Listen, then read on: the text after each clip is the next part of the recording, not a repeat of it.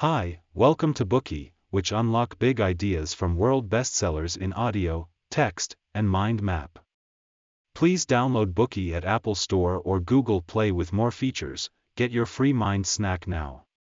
Today, we will unlock the book The Formula, The Universal Laws of Success. During World War I, a young German soldier named Manfred von Richthofen volunteered to join the Air Force. After a mere 24 hours of training, he was able to take his first solo flight in a brand new Albatros biplane.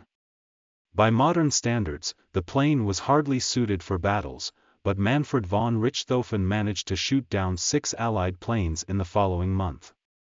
He would continue to gun down a total of 80 planes during his 3-year flying career, surpassing any other ace pilot in World War I.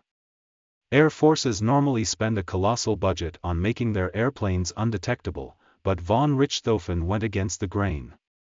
He painted his plane a brazen red, like blood smearing a butcher's apron. Because of that, he was nicknamed the Red Baron. The Red Baron's story survives a century later. He is the subject of scores of documentaries and more than 30 books. He is also featured in Hollywood movies, graphic novels, comic books, and one of the world's most beloved cartoons, Peanuts, alongside Snoopy. Like many others, you may think that the Red Baron's success was a result of his extraordinary aerial skills, but he was by no means the best fighter pilot of his time. René Fonck, a French pilot who struck down more than 100 German planes, was technically more proficient and needed much less ammunition to down a plane. Fonck and his plane were never even scratched by enemy fire in missions. His tactics were far superior to von Richthofen's, but his name has largely been forgotten by time. Fonck's case is not incidental. The Montgomery bus boycott made Rosa Parks a household name, but Claudette Colvin, an African-American teenager who did the same thing long before Parks, has received much less mention in the U.S. civil rights movement. Many inventions attributed to Thomas Alva Edison were discovered by other scientists. Similarly, the Wright brothers, the inventors of the airplane, were not the first to fly. What, then, caused the vast difference in renown between these individuals, despite their indistinguishable performances?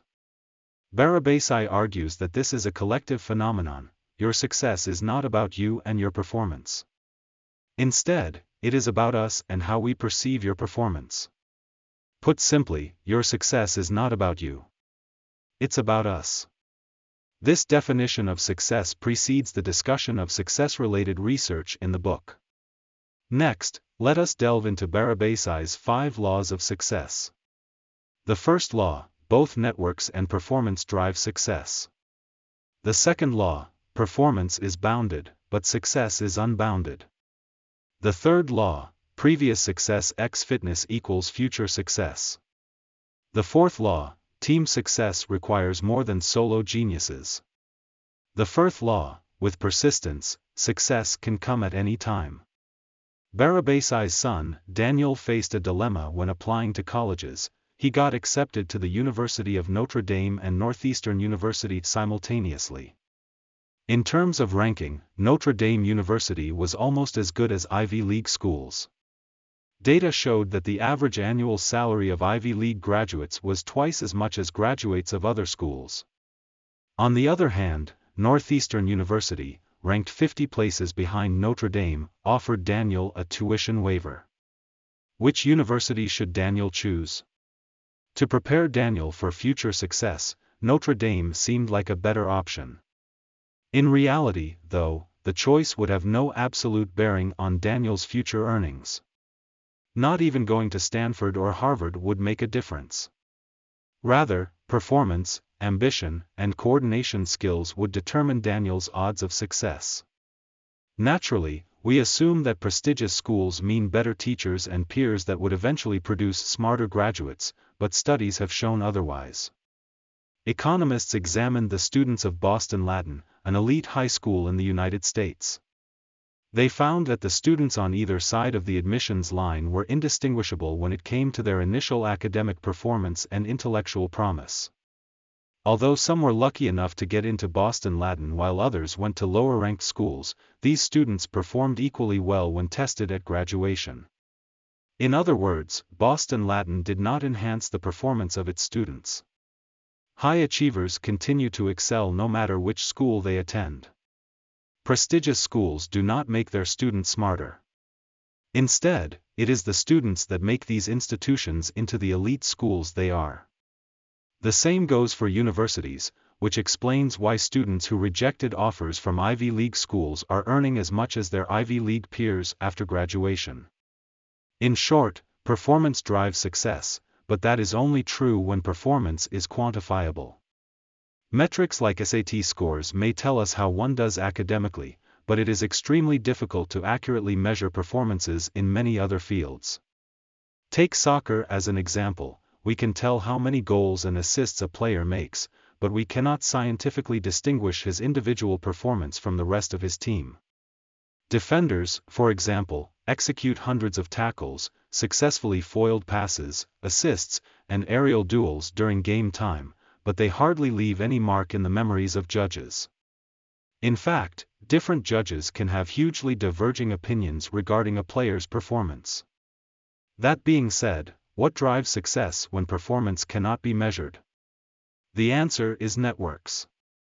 The Mona Lisa, the best-known single artwork in history, was just one of many valuable paintings at the Louvre until it was stolen in broad daylight in 1911. The case became a worldwide detective mystery, spiced up with stranger-than-fiction anecdotes. Even Picasso was wrongfully arrested as an accomplice in the crime. In less than 2 years, the painting became the priceless treasure it is today. Open up any art history book, you'll find pages justifying the painting's reign over the art world, the subject's enigmatic smile, Da Vinci's unique techniques, and the painting's energetic composition. But these values have always been there since the completion of the artwork. Why, then, did it become so much more valuable after the theft? The answer is networks. The drama that surrounded the Mona Lisa's 2-year disappearance is what made the painting valuable. It is still the same painting, but its context has now changed.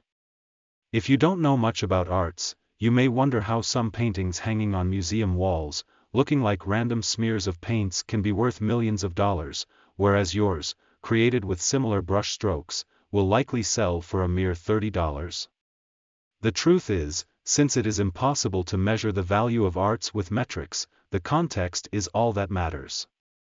Marcel Duchamp's fountain is a classic example. It was nothing more than an ordinary urinal when found in a plumbing supply store, but it became a valuable piece of art when displayed in Duchamp's art studio. Of course, fountain owes its high price to Duchamp. The value of an artwork can vary tremendously when attributed to different artists. Why are the works created by masters more valuable? This is where the dirty but open secret of the art world comes in. Once you have succeeded, it's in everyone's interest to keep your success going. There is a symbiotic relationship between collectors, artists, and institutions. Artists gain prestige by having their work exhibited at esteemed galleries, whereas galleries succeed by attracting well-regarded artists. Meanwhile, galleries subsist on collectors that pay for their collections. In turn, collectors connect with artists through their personal collections, and they influence fellow collectors. If a collector pays a hefty price for a piece of art, the gallery is obliged to boost or at least maintain the value of the work in question to protect everyone's interest. To do this, galleries would bid against each other at auctions so that the final price captures their expectation. If no one is interested in buying, dropping the price is the last thing they will do. Instead, they will push the price even higher to give the public a false impression of the artwork's value. In other words, the price of a masterpiece is driven by networks. Therefore, to stay ahead of the game of success, networking is just as important as ramping up your performance. Connecting with those that are good at building networks serves as a testimony to your value. Once you stumble across success, the rest of your journey will be much lighter and easier. Above is Barabási's first law of success. Performance drives success, but when performance can't be measured, networks drive success. Today we are just sharing limited content. To unlock more key insights of world-class bestseller, please download our app. Just search for Bookey at Apple Store or Google Play. Get your free mind snack now. Dir hat dieser Podcast gefallen? Dann klicke jetzt auf Abonnieren und empfehle ihn weiter. Bleib immer auf dem Laufenden und folge uns bei Twitter, Instagram und Facebook. Mehr Podcasts findest du auf meinpodcast.de.